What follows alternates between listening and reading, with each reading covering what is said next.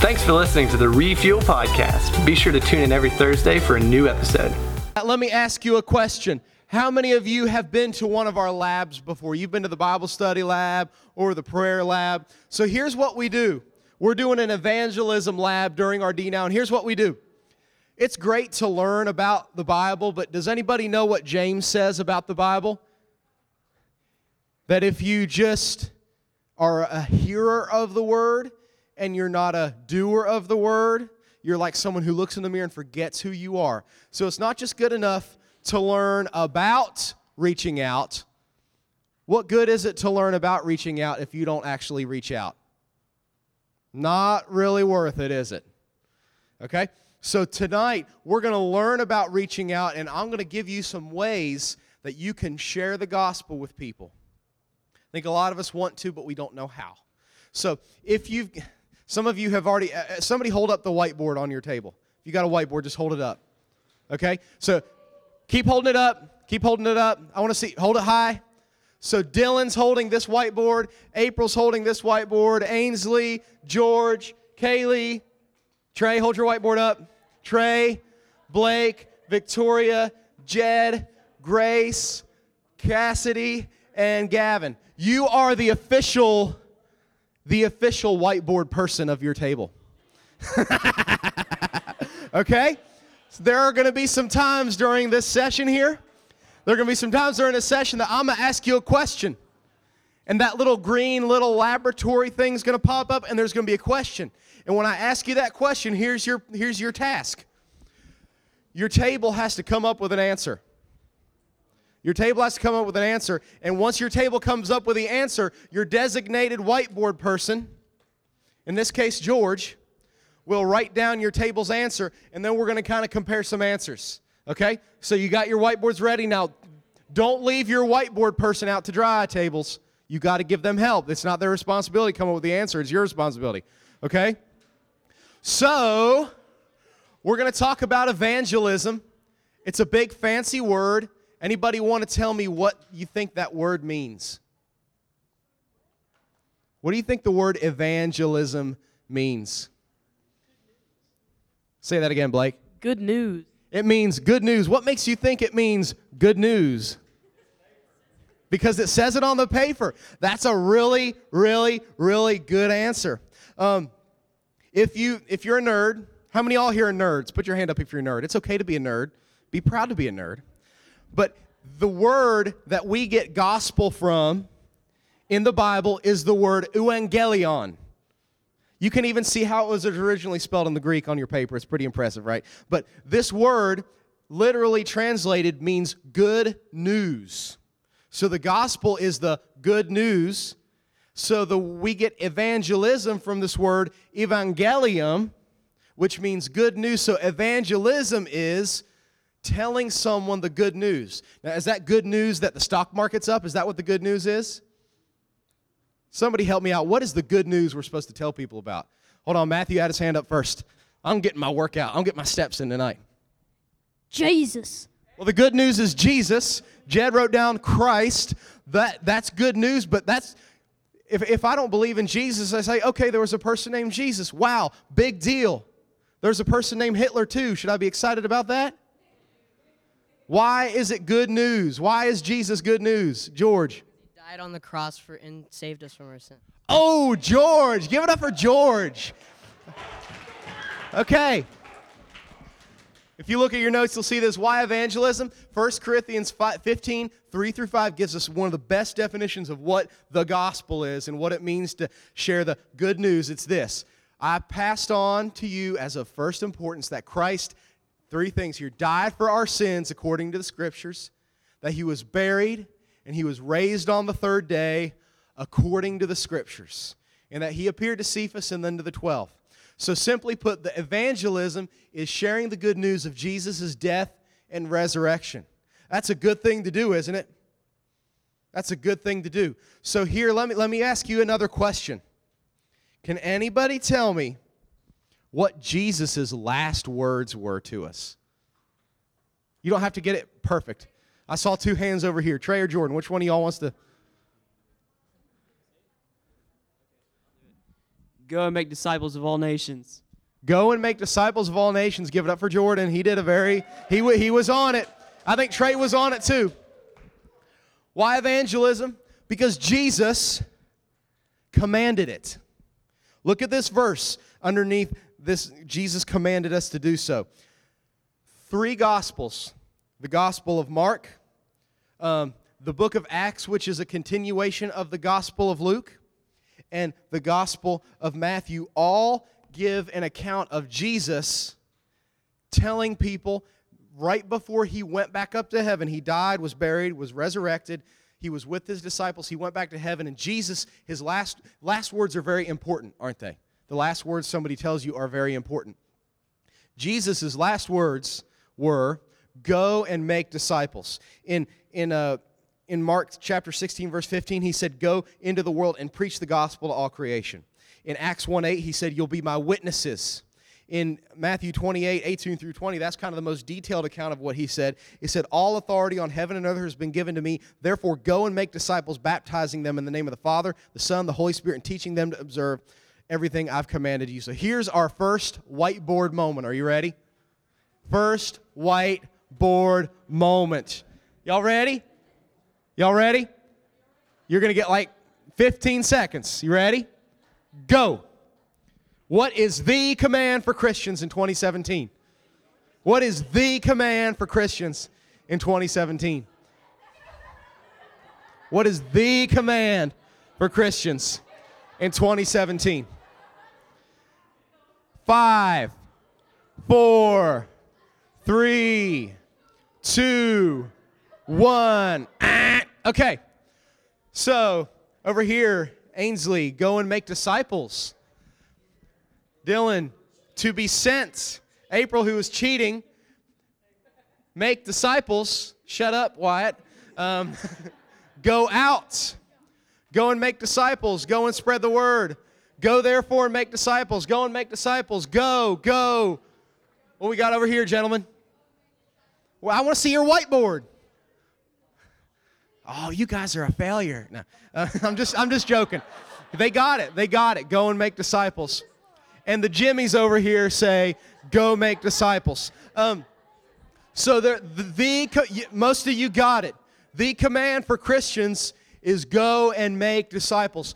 Go and make disciples is actually derived from one Greek word. So go and make disciples they're not two different commands. Jesus doesn't want us to just go and run around with like chickens with our heads cut off. He wants us to go with a purpose, right? Go and make disciples. Here's the next one. I've got back-to-back whiteboard questions. So get your whiteboard cleared off. Just use your hands if you have to. Spit shine it if you have to. This is going to be one I'm going to give you 30 seconds to think about this one. Actually, yeah, I'll give you 30 seconds. If the command for Christians in 2017 is go and make disciples, this is kind of one of those, it's a little convicting, but I want you to think about it. What do you call a Christian who is not involved in the Great Commission? What do you call a Christian who is not in the act of trying to make disciples? You got 30 seconds.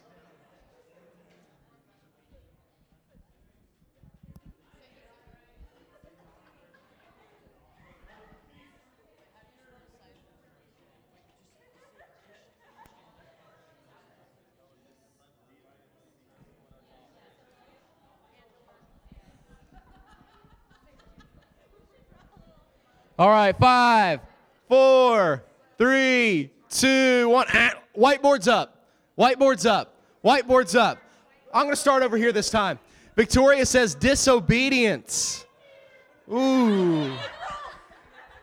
Matthew over here says lazy Christian. Cassidy says disobedient, parenthesis, loser, parenthesis, fake. Jed says a poser. Grace says a couch potato. Blake says disobedient. Oh, George says not a disciple. Kaylee says disobedient. Trey says lame and disobedient. April says lame, disobedient, and spiritually fat. Dylan says lazy and unresponsive. And Ainsley says disobedient, dead, and then gives a little cross-eyed, dead emoji thing. So it's not up for us to decide who's a Christian and who's not. Only God knows that, and only God can make that judgment call. But here's what I can tell you.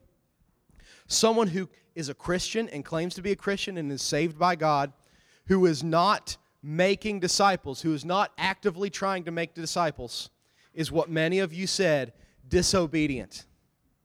There are a lot of people who act like Christians and have a lot of people convinced that they are good, God-fearing Christians, but if they are not making disciples, think about this, if you're a teenager, because God did not say make disciples unless you're a teenager. If you're a teenager, sit on the couch, right? Jesus said, go and make disciples, teach them to observe all I've commanded you, which is like kind of like a cycle, right? Make disciples who make disciples. If we're disobedient in this command, and this is one of the central commands of Christ, do you think we can be in a right relationship with God if we're not following one of His last and most central commands to us? It's kind of like an owie moment. It was for me when I was thinking about it. So why evangelism? Because Jesus commanded it. Also, because we have Christ-like compassion. Look at this verse. Jesus was with His disciples, and it says in Matthew 9:35, Jesus went through the towns and villages teaching, proclaiming the good news of the kingdom and healing every sickness and disease. And when He saw the crowds, Jesus saw all these crowds, it says He had compassion on them because they were harassed and helpless like sheep without a shepherd. Then He turned to His disciples and He said, the harvest is plentiful, but the workers are few. Ask the Lord of the harvest, therefore, to send out workers into His harvest field. So we got another question for you. We're hitting them bam, bam, bam, bam, bam. Here's the next question for you. You got 30 seconds for this one. It's a two-part question, okay? It's getting real. Think about this verse, and I want you to answer this question. Who/what is the harvest? And where is it? Where is the harvest field? Who is the harvest? Where is the harvest field? Go ahead, and you got like 20 seconds. Because I gave you a little bit of lead time on that one. You got like 20 seconds. Trey's already on it.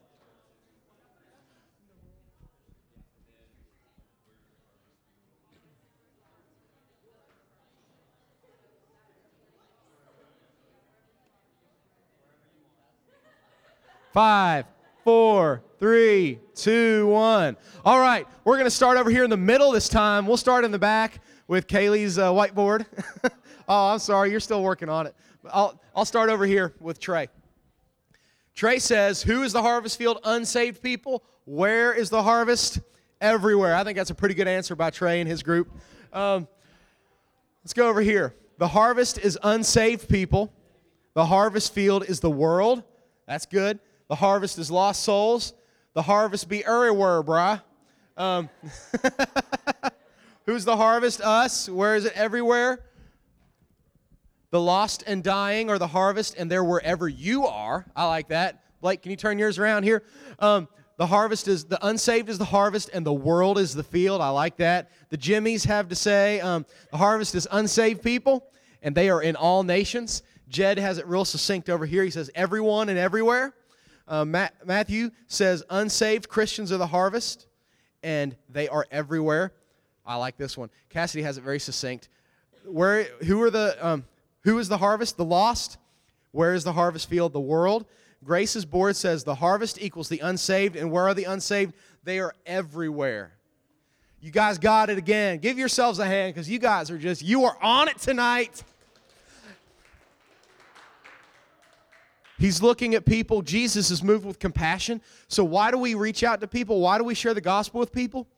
It's because we have compassion for them. It's because we see people like Jesus did who are harassed and helpless. People who desperately need to have new life. And we have compassion on them, and we want them to know Christ. The next one. The love of Christ compels us. This is one of my favorite verses. It's 2 Corinthians chapter 5. I put the whole long passage in here. We're just going to read the first verse. It says, the love of Christ compels us because we're convinced that one died for all, therefore all died. We're compelled by what? The love of Christ. You know that guilt is a poor motivator? And oftentimes when we're told that we need to reach out to others, we say, and we kind of talked about this a little bit, but Wyatt, if you don't reach others, you're a bad Christian. And you're living in sin. And you're like, oh, I don't want to be a bad Christian. I guess I better go, even though I don't want to, I better go tell some people about Jesus. And we've got, and we try to whip people and drive people into evangelism, and then it feels like a chore. Evangelism, sharing the good news with others, shouldn't feel like a chore. Why should it not feel like a chore? It's because the love of Christ compels us. It's because we've been so greatly loved by Jesus that we want to love others. Does that make sense? That's why we do evangelism. That's why we do what we do. So here's the next question. This isn't a whiteboard question. Don't panic. Who should tell others about Jesus? Who should tell others about Jesus? We're going to be looking at this verse a lot, but Jesus was telling his disciples to go and do what? He was telling his disciples, go make disciples. So some people are like, oh, well, Jesus told that to the disciples. I was not one of his original disciples, so therefore I'm off the hook. What does it say? He says to go make disciples, baptizing them. So the first thing you do after you're saved is you're baptized. So baptize them in the name of the Father and the Son and the Holy Spirit. And then what does he tell the disciples to do with the people that they're discipling? Teach them to obey everything I've commanded you. What is Jesus doing in this passage? He's commanding them to do something. So if the disciples were to teach their disciples to obey everything Jesus commanded him, and that was a command, guess what? That's a lot of circles right there. But it all comes down to the fact that we're supposed to do what Jesus told his disciples to do. So it's us. It's us. So here's the next question, right? If all Christians are supposed to tell others about Jesus, how are we doing? This is a really kind of sad statistic. This is a really sad statistic. 80% of Christians agree that they have a personal responsibility to share their faith with others. First off, I'm like, what's up with the 20? Like, do you live under a rock? Have you not read the Bible, right? But the overwhelming majority of Christians, 8 out of 10 Christians believe that we should tell others about Jesus. But look at this. 61% of all Christians, 2 out of every 3 Christians, have not shared their faith with someone in the past 6 months. Houston, we have a problem, right? If 80% of Christians agree that they should share their faith, but only 39% are sharing their faith, what's up with that? What's up with that? So, why do you think that happens? Why are we doing so bad? Does anybody have any suggestions? Why do you think we're doing so bad? Don't look at the next page. Chase? I honestly think it's because people are scared of what other people will think of them if they tell the gospel to their friends that aren't Christians, that go to school in these popular groups, and we're just afraid to be bold with our faith. Yeah, so fear. I think that's a legitimate concern, and I think that has a lot to do with it. You think there's any other reasons? Drew has one over here. Because they're hypocrites. Because they're being hypocritical? Well, yeah, they're obviously being hypocritical if they're not doing what God's called them to do. Dylan?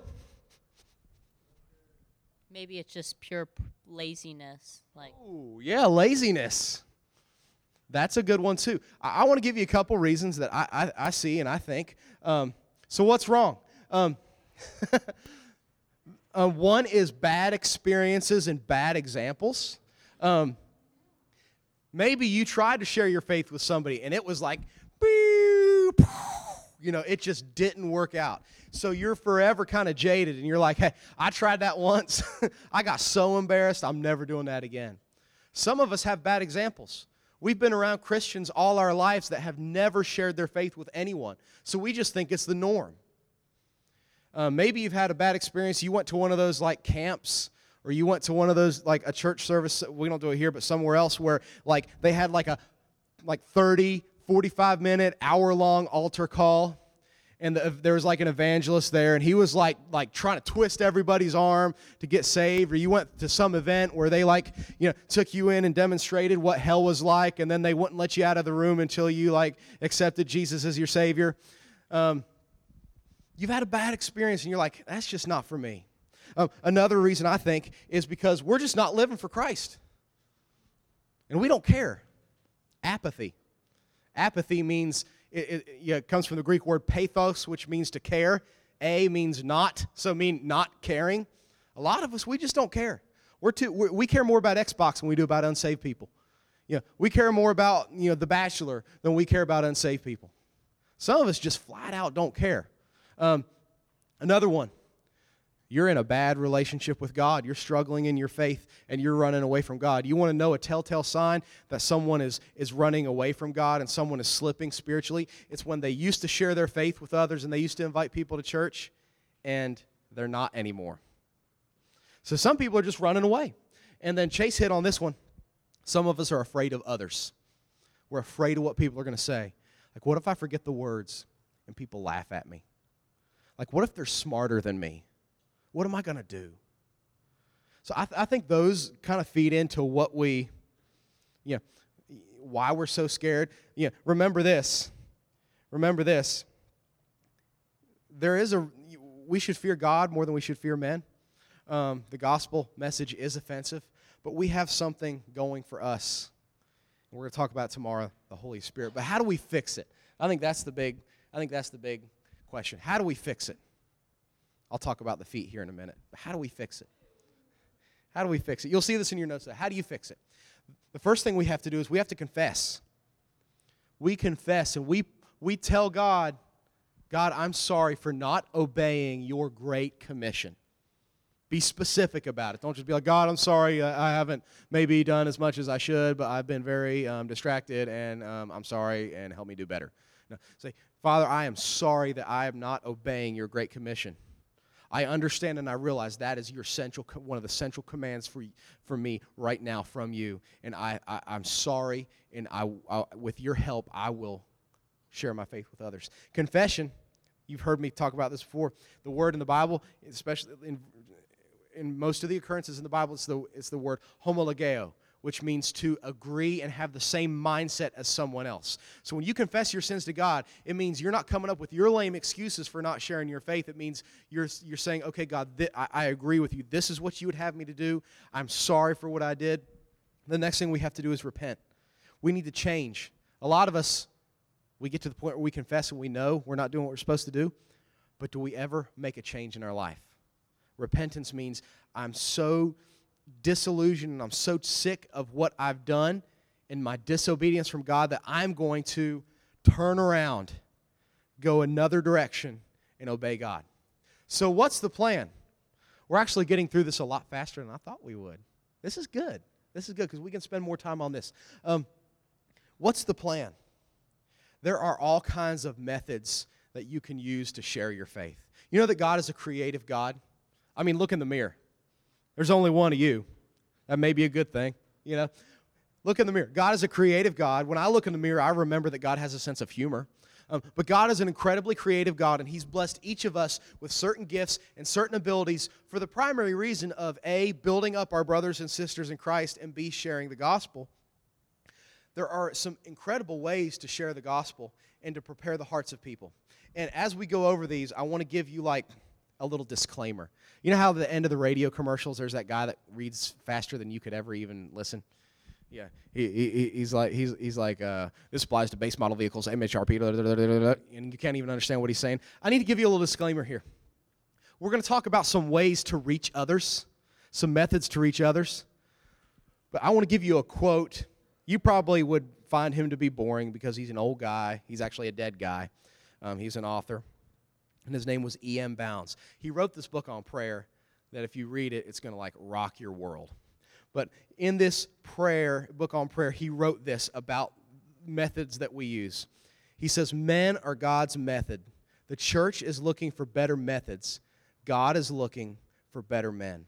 So before we talk about these methods and here's how you should share your faith and here's the words you need to say, remember that you have something greater than a method inside of you.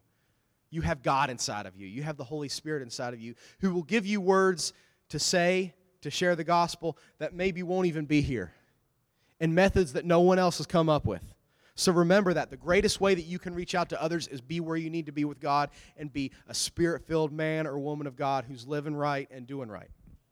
All that said, here are some ways that we can share the gospel with others. The first is servant evangelism. That's why I have the feet up here. How many of y'all are like me and you find feet to be incredibly disgusting?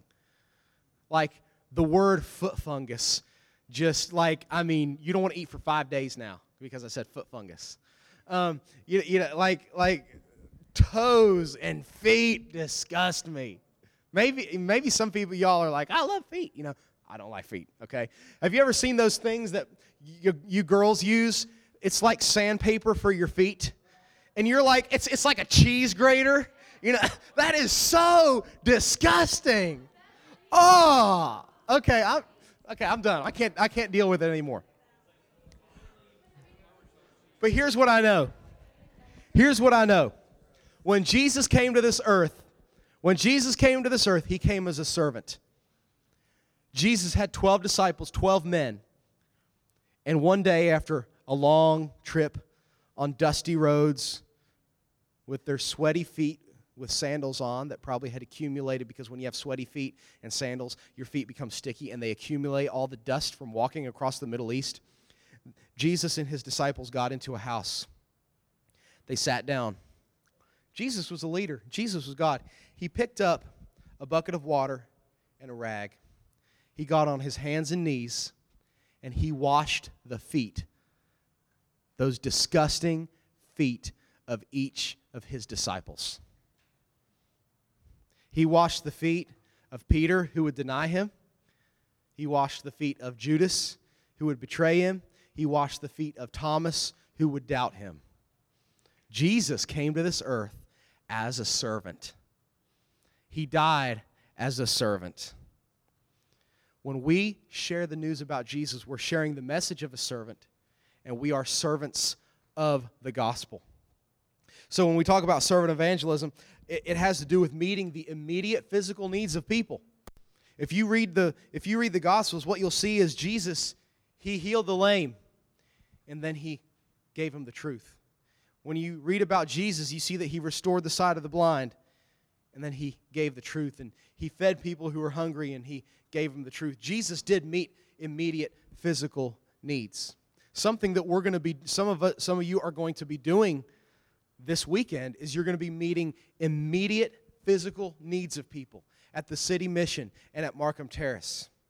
Some of you are going to be giving clothes to people who don't have enough clothes. And some of you, when you give that little bag of popcorn to that kid at the City Mission, although they do feed them at the City Mission, a lot of these kids are not accustomed to just having food, just to randomly eat when they want to. You're going to be meeting some immediate physical needs. And that's great. And that can open up the doors to sharing the gospel.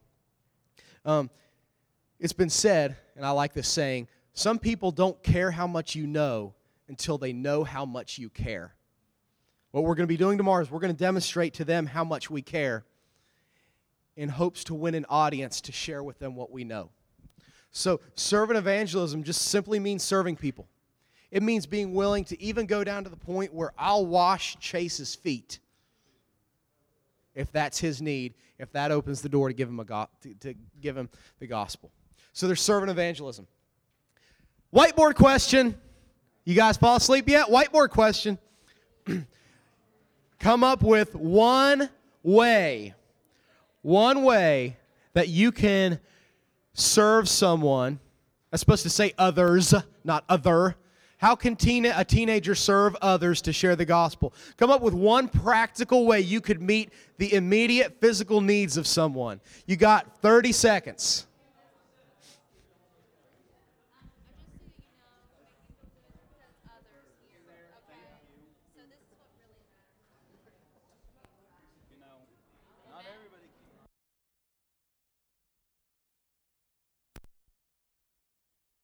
All right, 5, 4. You got your slide backwards, Dylan. You whiteboard backwards. 5, 4, 3, 2, 1. Okay, Kaylee got hers up this time first, so I'm going to. I like this one. We're going to talk about this one a little bit too. Invite them to church. Some people need family. And you know what we have here? We have a spiritual family. Invite them to church. I'm going to go right here. Tell in school. Tell in school. I like that one. I got to start just working around here. Grace is still working on her. So Cassie says, feed them. Sounds like an ogre thing. Feed me. Feed them. That's a great way. Grace says, guess what? Feed them. So you guys are right on the same page. Share the love of Christ. The Jimmies say, let them know how much you care about them personally. Talk to them personally. Jed, you had a big old list. Now you just have one. Okay. Be a Christ-like influence. That's good. Oh, I thought that said the lawnmower. But free lawn work. Go cut Grandma Fanny's grass when it gets to be about yay high.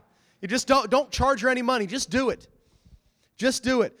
Ainsley says, invest in others' lives. People that have no one, invest in their lives. Dylan says, interest them in food. Food is a big one. Buy them a meal and share the gospel. Josh, you have a question? No, I have an answer to that. You have an answer? You could share your story. You can share your story. We're going to be talking about that too. You guys are already on it. You guys already know this stuff. Okay, that's great. Here's another way. Relationship evangelism. I put that slide up there just for you, Victoria. Relationship evangelism. Now let me clarify what I mean by this. I do not mean romantic relationship evangelism. Okay? Don't do this pattern. Don't date, disciple, and dump. Okay? Don't do that. That's not what this means. Okay? This means that the people you know need Jesus. So family members, teammates, classmates, people you work with, people at the gas station. Think about, and here's what I hear a lot of times from some of you guys. You're like, hey, I'm a middle schooler. I'm a homeschooler. I go to a Christian school. I'm surrounded by Christian people at my Christian school. I went to a Christian school. I know that's a lie. But I don't have any people that I can share Christ with. And we're going to talk about this on Sunday morning in more detail. But can you tell me every person in your house is saved? Maybe every person in your house is saved. So can you tell me every person in your extended family is saved? Can you tell me the lady that checked your DVDs out at Walmart is saved? Can you tell me your teacher is saved? What would happen if rather than those people that we just kind of pass on by, we actually tried to establish a relationship with them? And they got to know that our lives have been changed by Jesus. Relationship evangelism. So this is going to prompt another question. Okay? First names only. Out of your table, pick one person. First names only on your whiteboard. Name someone you know that needs Christ. Just put their first name down. This isn't about narking on people, but just put their first name down. You'll have 15 seconds for this.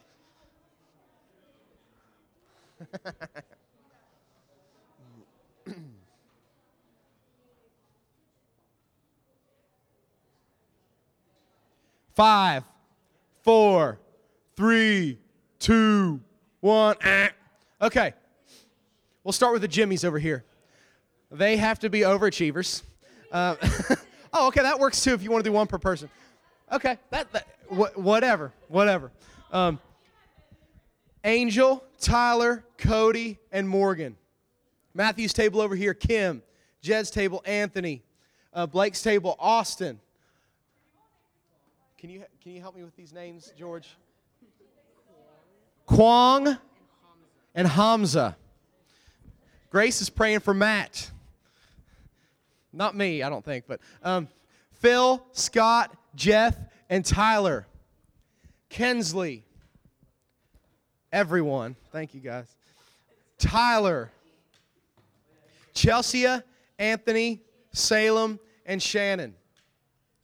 That says Jay, Anthony, and Hunter. I don't know how many names we came up with, but I think we just came up with like 14 or 15 names of people who need Christ. And we say we don't have people in our lives that need Christ. If you don't have people in your life, there's somebody at your table that has someone in their life. Start fishing out of their pond. They won't report you to the game warden, I promise. So the next one we're going to look at, lifestyle evangelism.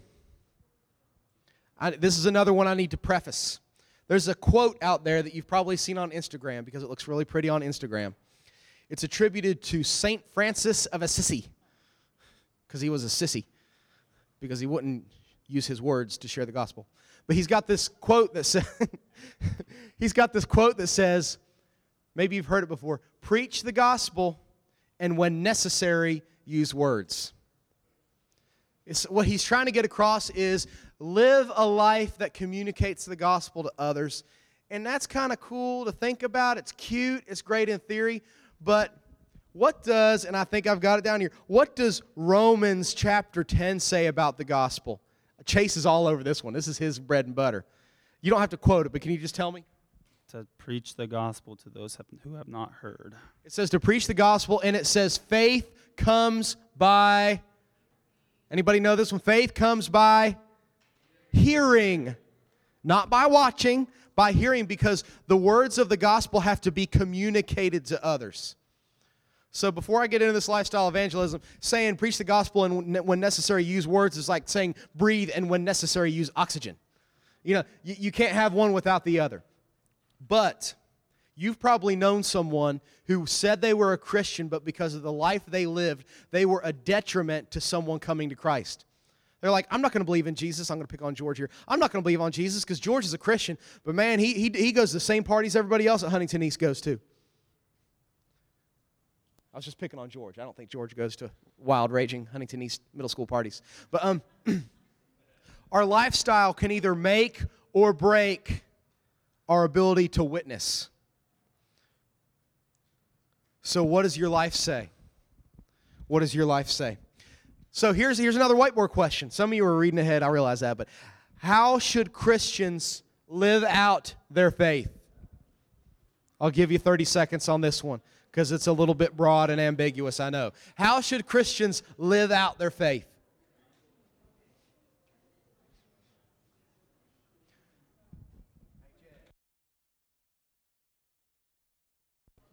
How should Christians live out their faith?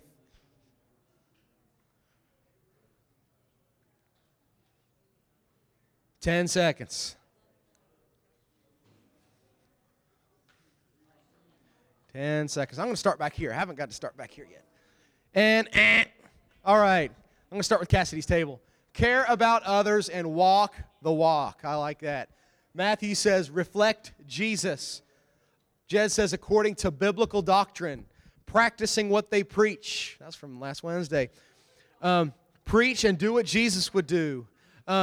Be consistent with devos and prayers. I like the logo. Don't be a hypocrite. Oh. Incorporate the gospel into conversations. Man, people, you can do that? Really? No, I'm just joking with you. That's awesome. Incorporate the gospel into conversations. Be trustworthy. I like that. Preaching the gospel. Loving others like Christ. Practice what you preach. Did I miss anybody over here? I kind of went a weird pattern. So we should, with lifestyle, here's a cool one. I like this one. Invitational evangelism. You know what is, it's weird, it actually still works. A lot of people, if you say, hey, will you come to church with me? You know what a lot of people do? They'll try it out once. They'll give it a go. They'll give it a try. So for some of us, reaching others with the gospel is bringing them to a place where they will hear the gospel. One thing I've learned is that people want to become a part of a family. And when you come here, you get to be introduced to a church family. So you can share the gospel simply by inviting people to church. So here's the next question, whiteboard question. Here it comes. What church events could you invite a friend to? I feel like a game show host. You got 30 seconds. What church events could you invite a friend to? Actually, I'm going to give you 15 seconds on that one because you should be able to figure that out pretty quick.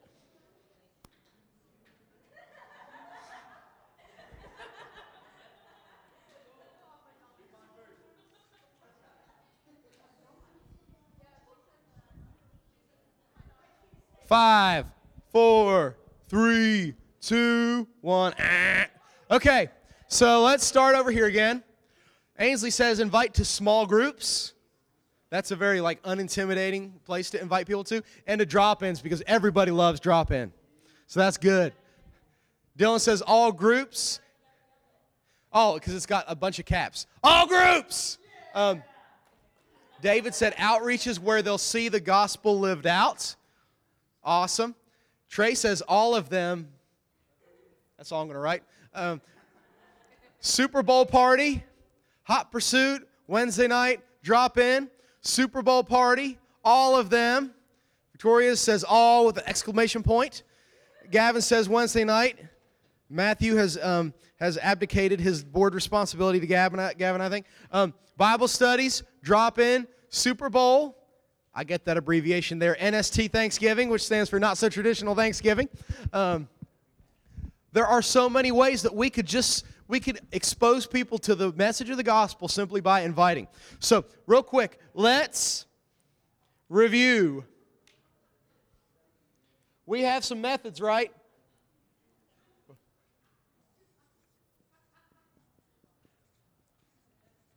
What were the methods? Give me the first method.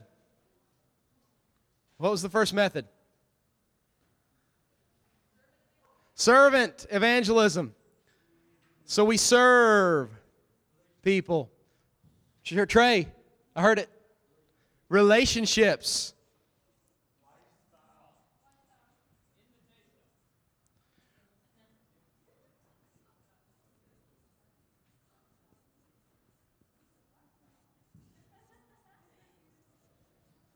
Invitational. You know what I've learned, though? Can I just tell you this? It's not like you have to pick one and say, I am just going to be a servant evangelism.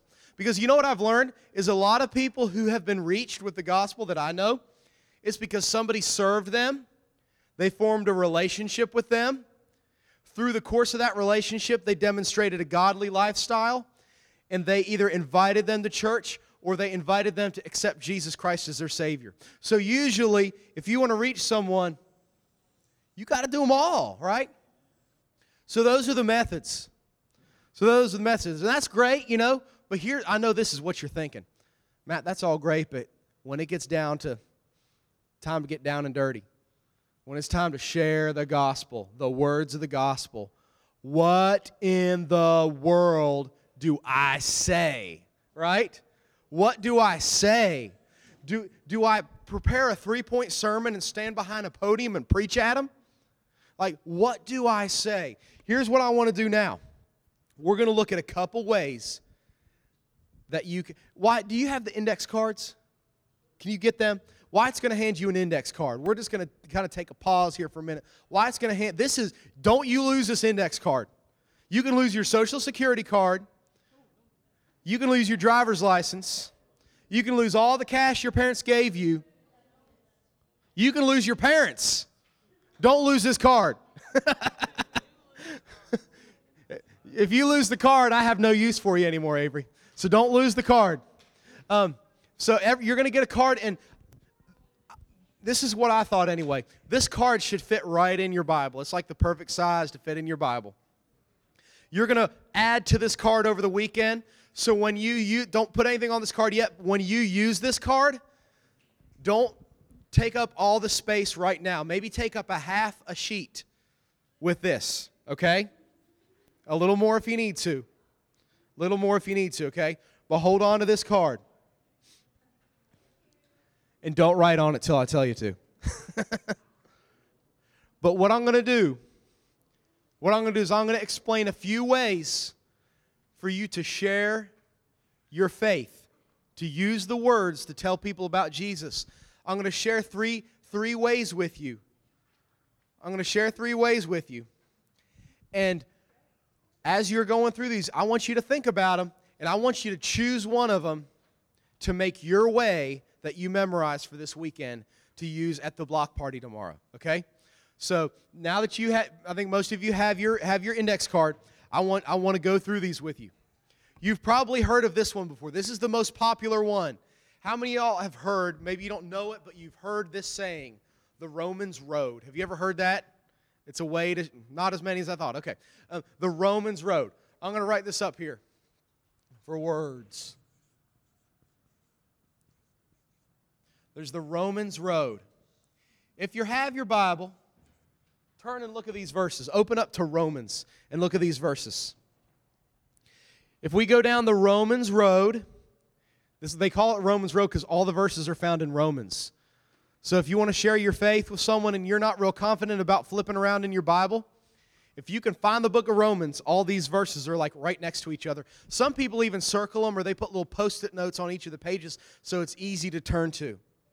But if you go to Romans chapter 3, verse 23, you can share with people their need for Jesus. Romans 3:23 says, "For all have sinned and fallen short of the glory of God." So everyone is a sinner, and everyone has a need.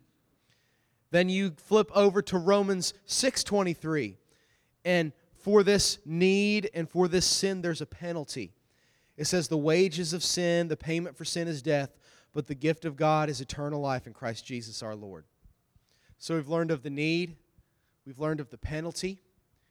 Then we learn about God's love. This is my verse, this is my favorite verse in the Bible. Romans 5:8. It says, "But God demonstrated His own love for us. While we were still sinners, Christ died for us." So that's the good news. That's the gospel. And how if someone says, "Well, how do I respond to that? What do I do?" You go to Romans chapter 10, verse 9. It says, and that's the response. "If you declare with your mouth that Jesus is Lord and believe in your heart that God raised Him from the dead, you will be saved." So you tell the person about the need, that they're a sinner, about the penalty, the payment for sin is death. You tell them about the love of Christ, Jesus. While we were sinners, He died for us, and that they can receive that gift of salvation if they declare with their mouth Jesus is Lord and believe in their heart. So that's the Romans road. That's a simple one. It's all together. Maybe that would be the words that you would find easy to use and easy to understand. Another method is called the ABCs. Has anyone seen this one? The ABCs? Some of you have been trained in this. A, admit you're a sinner. You want to become a Christian? A, admit you're a sinner. We talked about Romans 6:23, right? Admit you're a sinner. Romans 6:23 says that all have sinned and fallen short of God's glory. The second is you admit you're a sinner, you believe in Jesus. 1 Peter 3:18 says, "For Christ also suffered once for sin, the righteous for the unrighteous, to bring you to God. He was put to death in the body, but made alive in the spirit." So you believe in Jesus. And finally, you confess. You declare. Romans 10:9 says, "If you confess with your mouth that Jesus is Lord and believe that Christ raised Him from the dead, you'll be saved." So, I need to go to this one here. So those are the ABCs. Maybe you find that to be simple. There's another one. It's a longer one, but it's called the big story. You may encounter someone that has never really heard anything about Jesus, anything about the Bible, and you're like starting from square one. By the way, you as a younger generation are going to run into more of those kind of people because it's less people your age go to church than your parents went to church. So less people kind of have that background knowledge about Jesus and stuff. Here's how the big story goes. It starts literally in the beginning of the Bible, in Genesis 1:1. It says, God created the world. And he uses Genesis 1:1. In the beginning, God created the heavens and the earth. Then it says, God created us to know Him, to be in a relationship with Him. Genesis 1:26 and 27, that God created us in His image, in His likeness. Genesis 3:1-9, it's the story of the Garden of Eden in the fall. We disobeyed God and are now separated from Him because sin entered the world. And because of that, there's an emptiness in every person, and everyone looks for something to fill that emptiness. We also know that sin in Romans 6:23, it separated us from God, and it results in death. And here's the good news. Here's where the gospel comes in. John 1:14-3:16. You don't have to necessarily read all the verses with them, but you can show them that it's there. God became a man. John 1:14, the Word became flesh and dwelt among us, and took the penalty of our sin Himself. God so loved the world that whoever believes in Him would not perish but have everlasting life because He sent His Son. By confessing and repenting of our sin, we can be forgiven. 1 John 1:9, if we confess our sin, He's faithful and He's just to forgive us our sin and cleanse us of all unrighteousness. And now, that you've been cleansed by Jesus, you make him the Lord of your life. Luke 3:23, he says, Jesus tells his disciples, deny yourself, take up your cross, and follow me. So that's called the big story. So here's what I want you to think about. Which of these methods seems most, this is not a whiteboard question, but it's a prompt, so we're going to take like about a minute and a half to 2 minutes. Pick one of these. Pick one of these. The Romans Road, the ABCs, or the big story. And I want you to copy that over to your index card. Copy it over. Maybe arrange it in a way that you could understand it. But I want you to hold on to this. I want you to look over this so that if you have the opportunity to share the gospel with someone tomorrow, you'll have the words to say. So I'll turn on a little music while you do this so you can focus.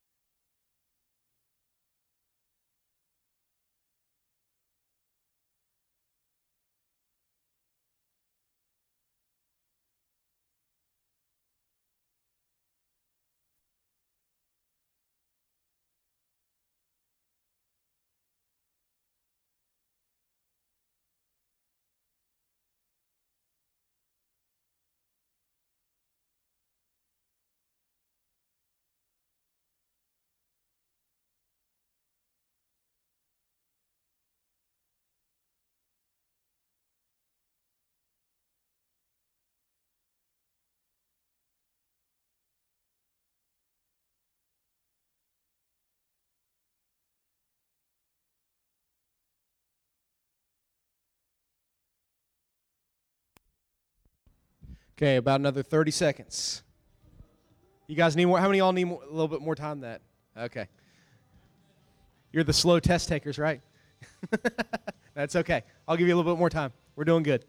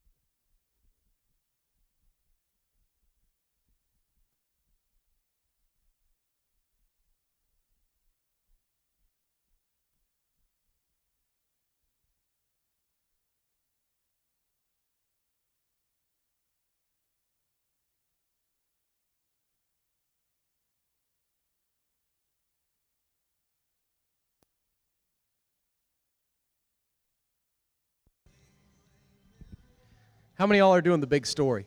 I'm just curious. Okay.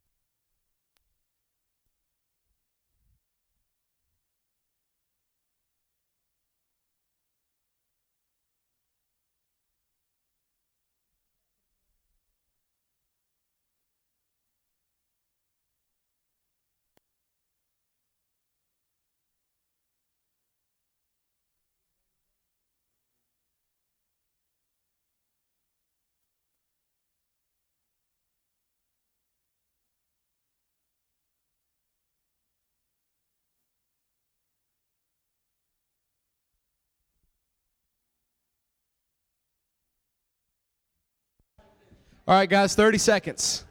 Sorry. I know everybody hates me. I know everybody hates me.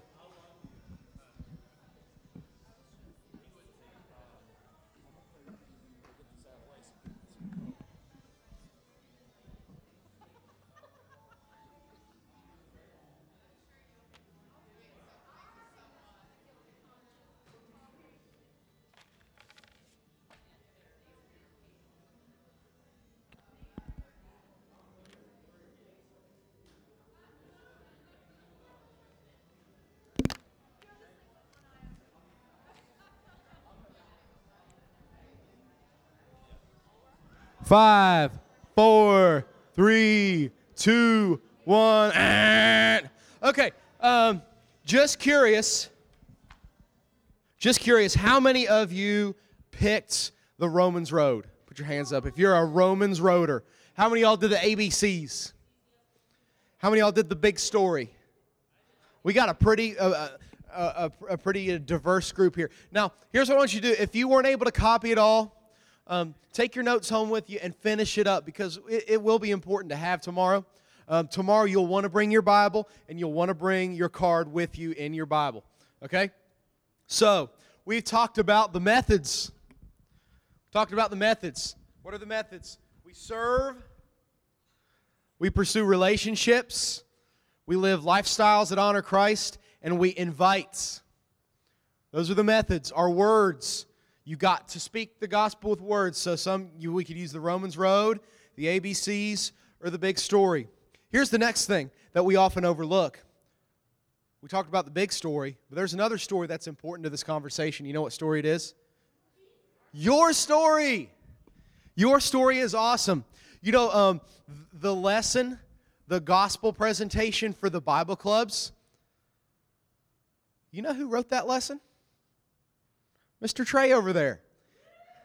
Yeah. And he wrote, you know how he did it? He did it by sharing his story.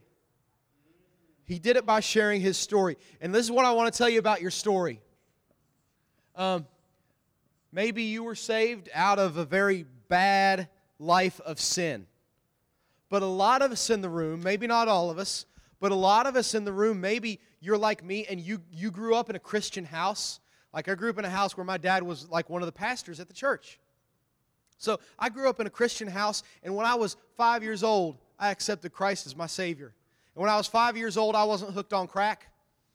I wasn't living the rock and roll life, right? I was 5. But here's what happened. My story is just like your story. This is what's important about your story.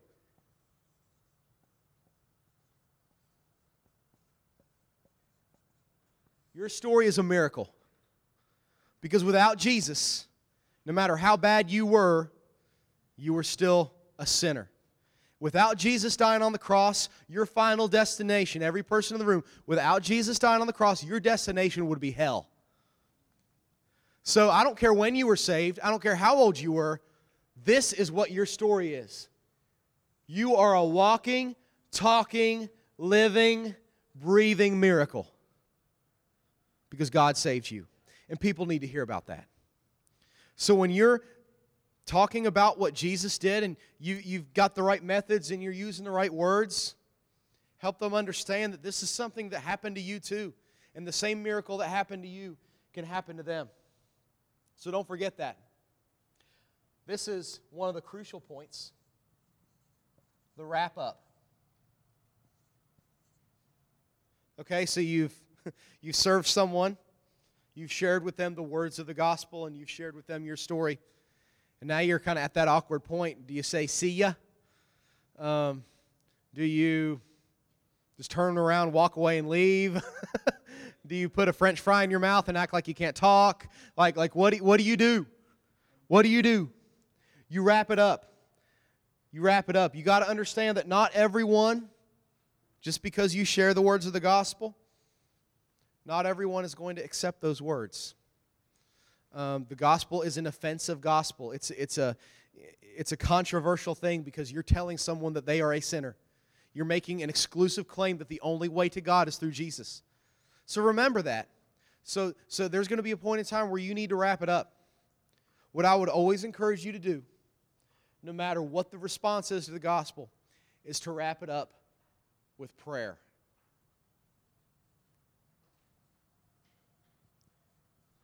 If someone does not seem to be responsive to the gospel, you know what you can do? You can say, hey, Joshua, is there anything I can pray about with you? You'd be amazed at how people open up and they share with you the struggles that are going on in their life, and you have the opportunity to serve them by praying for them, to establish a relationship by learning more about their life, by leading a lifestyle that honors God, by presenting prayer to them, and by doing that, you're creating another invitation. So always offer to pray for the person. Always offer to pray for them. And here's another thing you need to think about. So when you're thinking about wrapping it up, this is a word that we don't use very often. I'm having trouble spelling it. I think I got it right. You need to discern. You need to understand, and you need to think about, is this person interested in what I'm saying? Or are they like, is this guy going to get it over with so I can go home and get his spiel over with? You got to understand, you've got to learn how to gauge people. And here's how you do it, by the way. Before you do this, before you go out and before you witness, you pray for wisdom so that the Holy Spirit will lead you and to understand what's going on in the life of that person. So you be discerning. Too often people are just like twisting other people's arms, and people will pray some prayer just to get people to leave them alone. That's not what we want. What we want is for people to truly respond to the gospel. So I put down on these notes a couple signs that would tell... Man, I'm way off in my slides here. That would tell you if someone's ready, if they understand that they've sinned, if they want their lives to be changed, if they're ready to give their lives to Jesus forever. It's not just some like, oh, everybody else is getting saved, so I think I want to get saved. But they understand they want to give their lives to Jesus forever, and they want to make a lifelong commitment.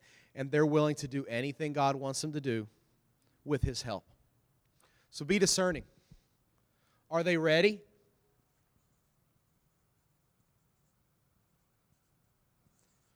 Are they ready? And then as we do that, we invite them to pray. Either way, whether it's here or whether it's here. As often as you can, end a conversation by offering to pray with someone. If they indicate that they want to respond to the gospel and they want to become a Christian and they want Jesus to be Lord of their life, what I've put down here, I would invite you to copy it over to your card, is a model prayer. Let me help you to understand something. Simply repeating the words that someone else says does not save anyone. How are you saved? If you declare with your mouth that Jesus is Lord and believe in your heart that Christ raised Him from the dead. A prayer is simply an outward expression of what's going on inside. But offer to lead someone in a prayer and help them as they put together their first prayer, their salvation prayer. And I have a model prayer down here that you can use. It says, Dear Jesus, thank you for loving me. I realize I'm a sinner. I'm sorry for my sin, and I believe that you can take it all away. Thank you for dying on the cross in my place. Please come into my life right now and save me. Please change my life and make me into the person you've called me to be. I recognize you as the King of my life. Amen. Wouldn't it be awesome, by the way, if someone prays that prayer tomorrow? Let me try that again. Wouldn't it be awesome if somebody prays that prayer tomorrow at the City Mission or at Markham Terrace? Wouldn't that be incredible? There's one more step, though, for us as evangelists. Man, if that happens, it's great. Someone prays that prayer, it's awesome. But before we pull out the strobe lights in heaven and have a party, there's one thing you need to think about. I'm going to put it down here.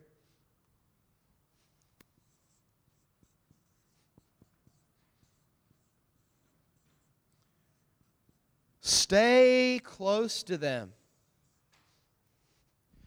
What did Jesus say? Did He say, go and make converts? Did Jesus say, go get people to pray a prayer? He said, go do what? Make disciples and then leave. Put a notch in your belt. Put a little tally mark on your wall of people that you've led to Christ.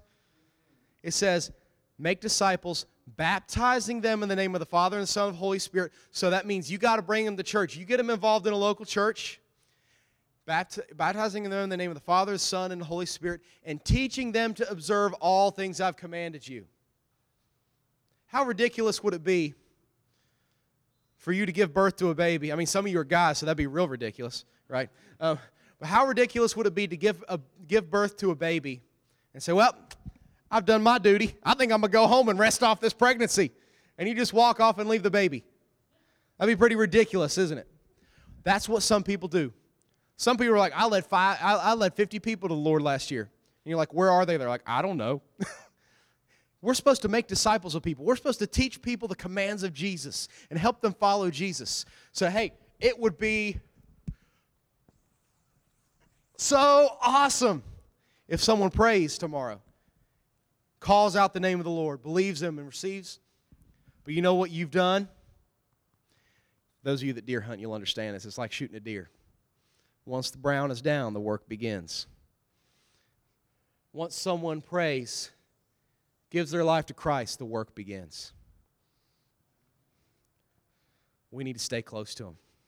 We need to teach them how to follow Jesus. So think about this. Visualize this. We have methods. We're going to do these methods tomorrow. We want to serve them. We want to form relationships with them. We want to live out the life of the Christian. We want to invite them. We want to present the gospel with words and share our story with them. We're going to pray with them. We're going to follow the lead of the Holy Spirit to determine if they're at a place where they're ready to receive Christ. If they are, we're going to lead them in a prayer, and we will never give up on them. That's what Jesus is calling us to do. That's obedience. And that's the end of Evangelism Lab, Part 1. Tomorrow it's going to be a lot more interactive. Tomorrow we're going to be standing up and sitting down and moving around a lot more, I promise. Tonight it was just an overload of information. But here's what I want you to do. I want you to take that card and I want you to put it in your Bible. Don't lose it. Don't lose it. If there was something you missed tonight or something you wish you would have written down, we're recording all these and we're going to put them on the podcast so you have them for later. So you can refer back to them later. And we're going to put these notes on the app too. So if you lose your copy of the notes, we'll put the notes on the app. But we're going to go downstairs. You know, how many of y'all know where your service group is? How many of y'all know what your service... Open your binders, look at the service group page so you know. Downstairs, you're going to find a classroom with your service group on it. Here's what we're going to do, guys, and this is going to be incredibly, incredibly, incredibly important that we all listen. So everybody listen up real quick, okay? When you go downstairs and you get in your groups, here there are two things you need to do. First, you need to get all your supplies together and ready to go. Once your supplies are together and ready to go, put them in the middle of your room and pray over them. Don't pray for the supplies, pray for the people that they're going to reach. Get your group together and pray, and when you're done praying, you're going to take your supplies downstairs into the parking lot, and you're going to put them carefully in the H2O trailer. So they're going to be ready to go for tomorrow, and tomorrow when we leave, we're going to hook up the van up to the trailer, and we're going to drag it down to Markham Terrace and down to the City Mission. So get your supplies together. Make sure you've got everything you need. We'll have some leaders down there if you have any questions. Get everything you need. Pray together as a group. And take your stuff to the H2O trailer. While you're doing that, we're going to have some snacks together, and we're going to eat a little bit because we're always hungry, right? So let's pray together. Everybody grab the hand of the people at your table. Hold hands. Nothing wrong with that. Nothing wrong with that. Okay? Let's pray that what God taught us today sinks into our lives. So everybody lock hands. I'll join in on this table here. Let's pray. Father, thank you. Thank you that your word doesn't leave us out to dry, that you tell us exactly what you expect of us. Father, I confess the times where I haven't been as passionate about making disciples as I should have been, and times that I was lazy, times that I didn't care. Father, I pray that this weekend will be redemption for us. That this weekend will be a time where we take your great commission seriously. I pray as we make sure we're using the right methods and we have the words down. Father, the one big thing that we need to be sure of is that we're following the lead of your Holy Spirit. I pray that you'll prepare our hearts. I pray that you'll burden us to reach others. And God, I pray that your gospel tomorrow will be communicated so effectively and through the power of your Holy Spirit that people's hearts will be touched and that their lives will be changed and that people will be added to the family of God tomorrow. In Jesus' name, amen. Thanks again for listening to the Refuel Podcast. If you have any questions or would like to review the notes from this podcast, be sure to download the Refuel app from the App Store on any mobile device.